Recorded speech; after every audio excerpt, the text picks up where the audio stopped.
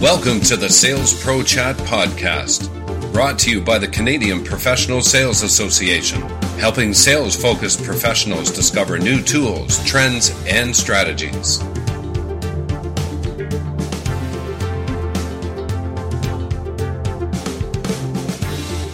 Welcome to the May 2017 SalesProChat podcast. I'm your host, Bill Banham, and today we're going to be talking about negotiation. Our guest today is Leanne Hoagland-Smith.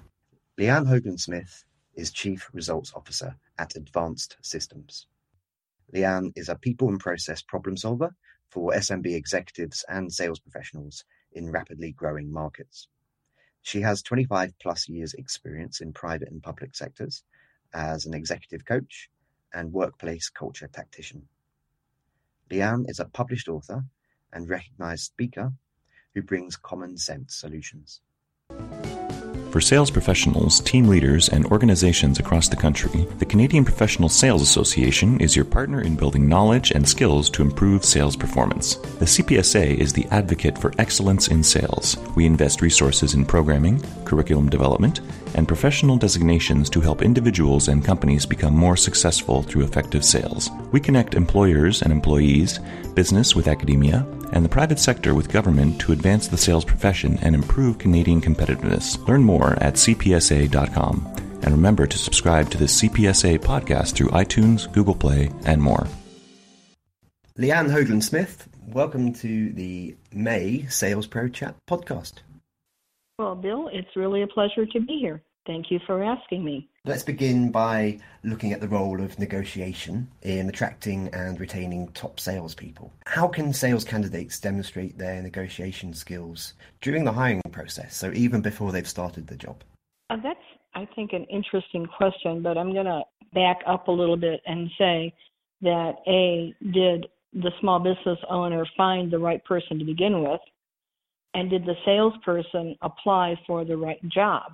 I think sometimes salespeople start negotiating in the interview process because it's really not a good fit for either for them or for the small business owner.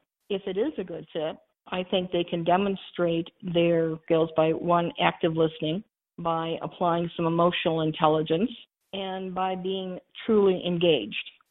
Now let's switch focus and look at SMBs versus larger companies. Tell me a bit about the role of the small business leader in leading sales efforts and negotiations compared to how sales negotiations are managed in larger companies. I may be a bit of a contrarian, but I think sometimes this whole concept of sales negotiations happens because of a failure to identify previous sales objections. And so now they're negotiating, and where that sales objection or objection should have been handled during their sales presentation, because the negotiation comes theoretically after the presentation. Everybody has agreed, and now, we want to fine-tune what we agreed to. And that fine-tuning could be undiscovered sales objections, or it could be, something new that's entered the sales process, meaning a new decision maker has entered the sales conversation. And now the salesperson's having to negotiate with this decision maker who he or she may not even have a relationship with. And so that falls back on the salesperson to ensure that when it comes to negotiations, they have everyone at the table they know, and there are no surprises. Keeping on that theme of leaders and leadership and leading sales, in your experience, do good negotiators make for good leaders? If so, why? If not, why not? If the success of the sale is a win-win for both the salesperson and the buyer, then they obviously do make good leaders because they're leading for results. If the negotiation is not a win-win for either one, then the results have been diminished, and therefore they're probably not good leaders. I believe Peter Drucker said leadership's all about results. And in sales, it is about results. And, as how you demonstrate your sales behaviors, your sales skills, in that sales conversation that we're going to call sales negotiations is a testimony to you and your strength as a salesperson. And that strength being your ability to lead to get to the results. Pretty big question for you now. What are your top tips to improve the negotiation process in order to close more deals at higher profit margins while keeping the clients happy? The very first step is know what your bottom line is. How much are you willing to give away? And I'm going to still go back. I'm going to retreat and say, are you negotiating because you made an oops in your presentation, and consequently is that oops coming back and biting you through this negotiation process? Are you negotiating around money? Well, if that hasn't been clearly articulated up front, showing a return on investment, then the negotiation is really a failed sales objection that has not been reconciled. And as far as some other tips to improve the negotiation process is, I think, being direct. What are you looking for? And attempting to always maintain a win-win attitude. You want the client to win, but you also want to win. And when you do your research well, a lot of times, my sense is that you, as a salesperson, could potentially have a higher profit margin because you did all your research. And you may actually be upselling in that negotiation process. If you want this, whatever this is, then we can do this, but we can't do that. So again, it's showing the client exactly the ramifications of the give and take in that negotiation sales conversation. So let's take a deeper dive now in terms of ways to effectively prepare for a negotiation, in terms of defining goals, positions, bottom line, tripwires, and vulnerabilities. What are some ways that salespeople can use a consultative win-win approach to these negotiations that secure long-lasting partnerships with clients? And talk to us a bit about the homework that goes into that conversation ahead of time. I think some of that happens during the sales presentation. And one of the first questions I was taught years ago by one of my coaches, which has been very, very effective, and that eliminated some of the negotiation is, has anything changed since we last met? Or are there any changes that are forthcoming that you know about? Because sometimes the negotiations happen because there have been changes in the organization that the salesperson was not aware of. A new sales manager was hired, a reorganization is coming, new technology is coming. And all of these new issues can have an impact on the decision to move forward with a sale. So that's, and I think it all goes back down to research. Make sure you do your homework. Find out about the competition. If this is a very highly competitive contract, what are they offering? You can find out, and I think this is where having more than just one or two contacts in any organization is critical, because when you expand your influence within an organization, when you know more people beyond the decision maker, some of the rank and file people, you're going to have relationships, you're going to hear what's happening in the organization, and that way you're not caught off guard. Yeah, I completely agree, and I believe there's really no excuse these days not to do your homework. Not with all the different social selling tools available through and use of Google and Bing and whatever else it might be. You should have your information ready for you so that when you're in the meeting, the role then becomes about learning more and asking them intelligent questions. Let's talk about objection handling a little bit. What are some of the ways to reframe previous or potential issues, so to solve impasses or create value for both parties? When you ask that question, has anything changed? If you get a positive response, yes, we've had change, then you're going back into fact finding, and that gives you the opportunity to say, okay, I need to reschedule the sales presentation to bring this information into our statement of work or our sales proposal. And my sense is that if that is done well, when you actually do the sales presentation and you're sharing your proposal, another I won't call it a trick, but another tactic is to only give one page of the proposal at a time as opposed to stapling it. And because the normal behavior is the price is usually on the last page and everybody flips to the last page. So if you have walked through your proposal and you get agreement of the situation, of the solution, of the return on investment, the delivery, the impact, however your proposal reads, then the price becomes the last issue or obstacle.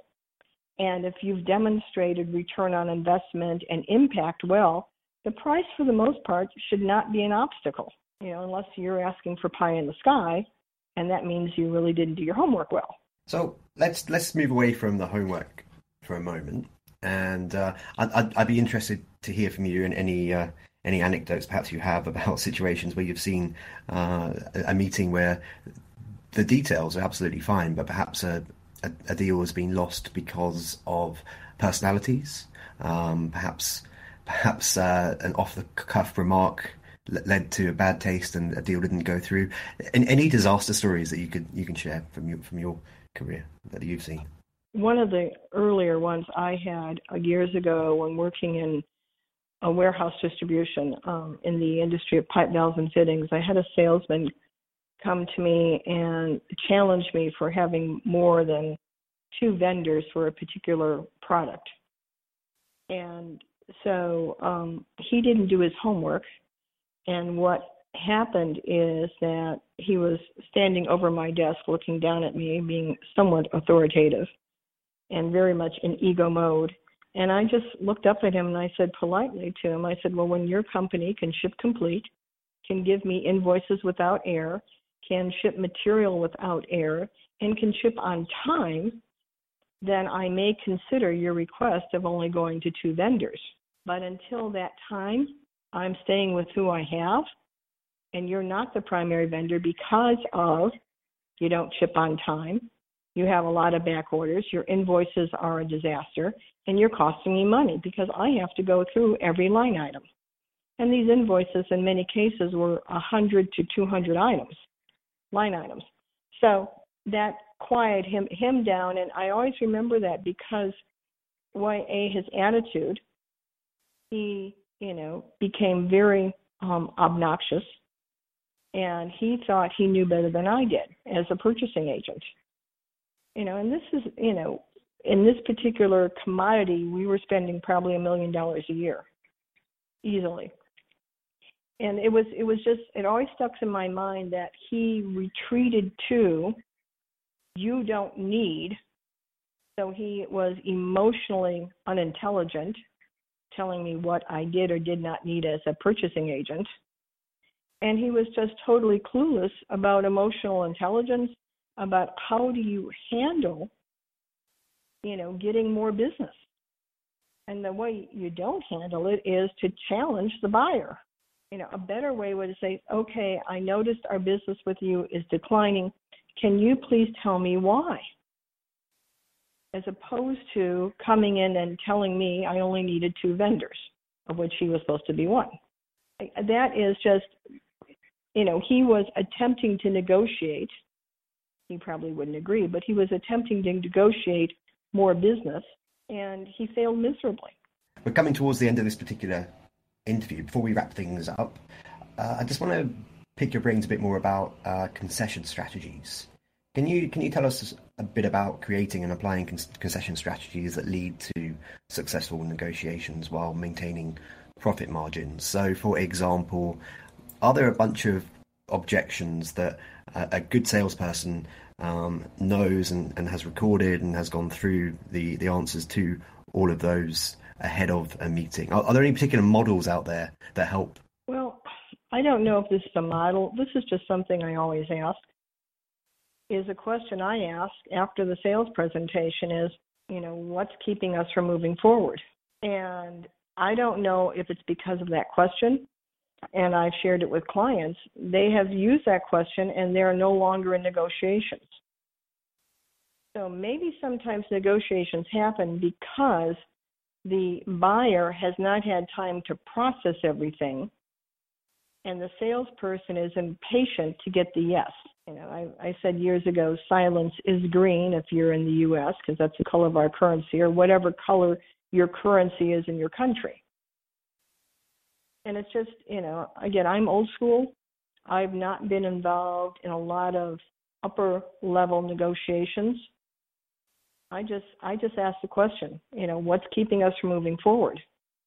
And then if it is an issue that was not uncovered in our sales conversation during the sales presentation, shame on me. I better be able to address that. And a lot of times it could just be fear on the part of the buyer. And they go into negotiation mode because they're not ready to make the decision.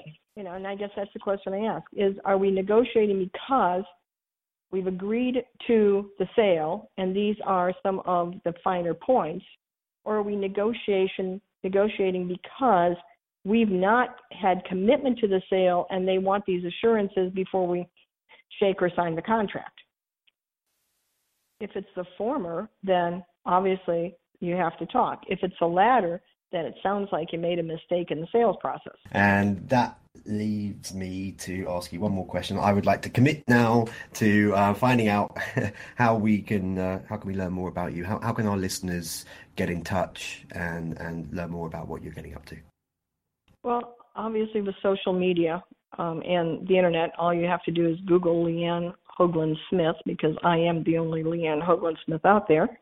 They can go to my blog, or, phone numbers always work. I love taking phone calls.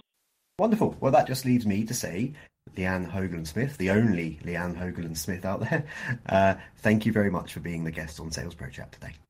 Thank you. And listeners, until next time, thanks for listening.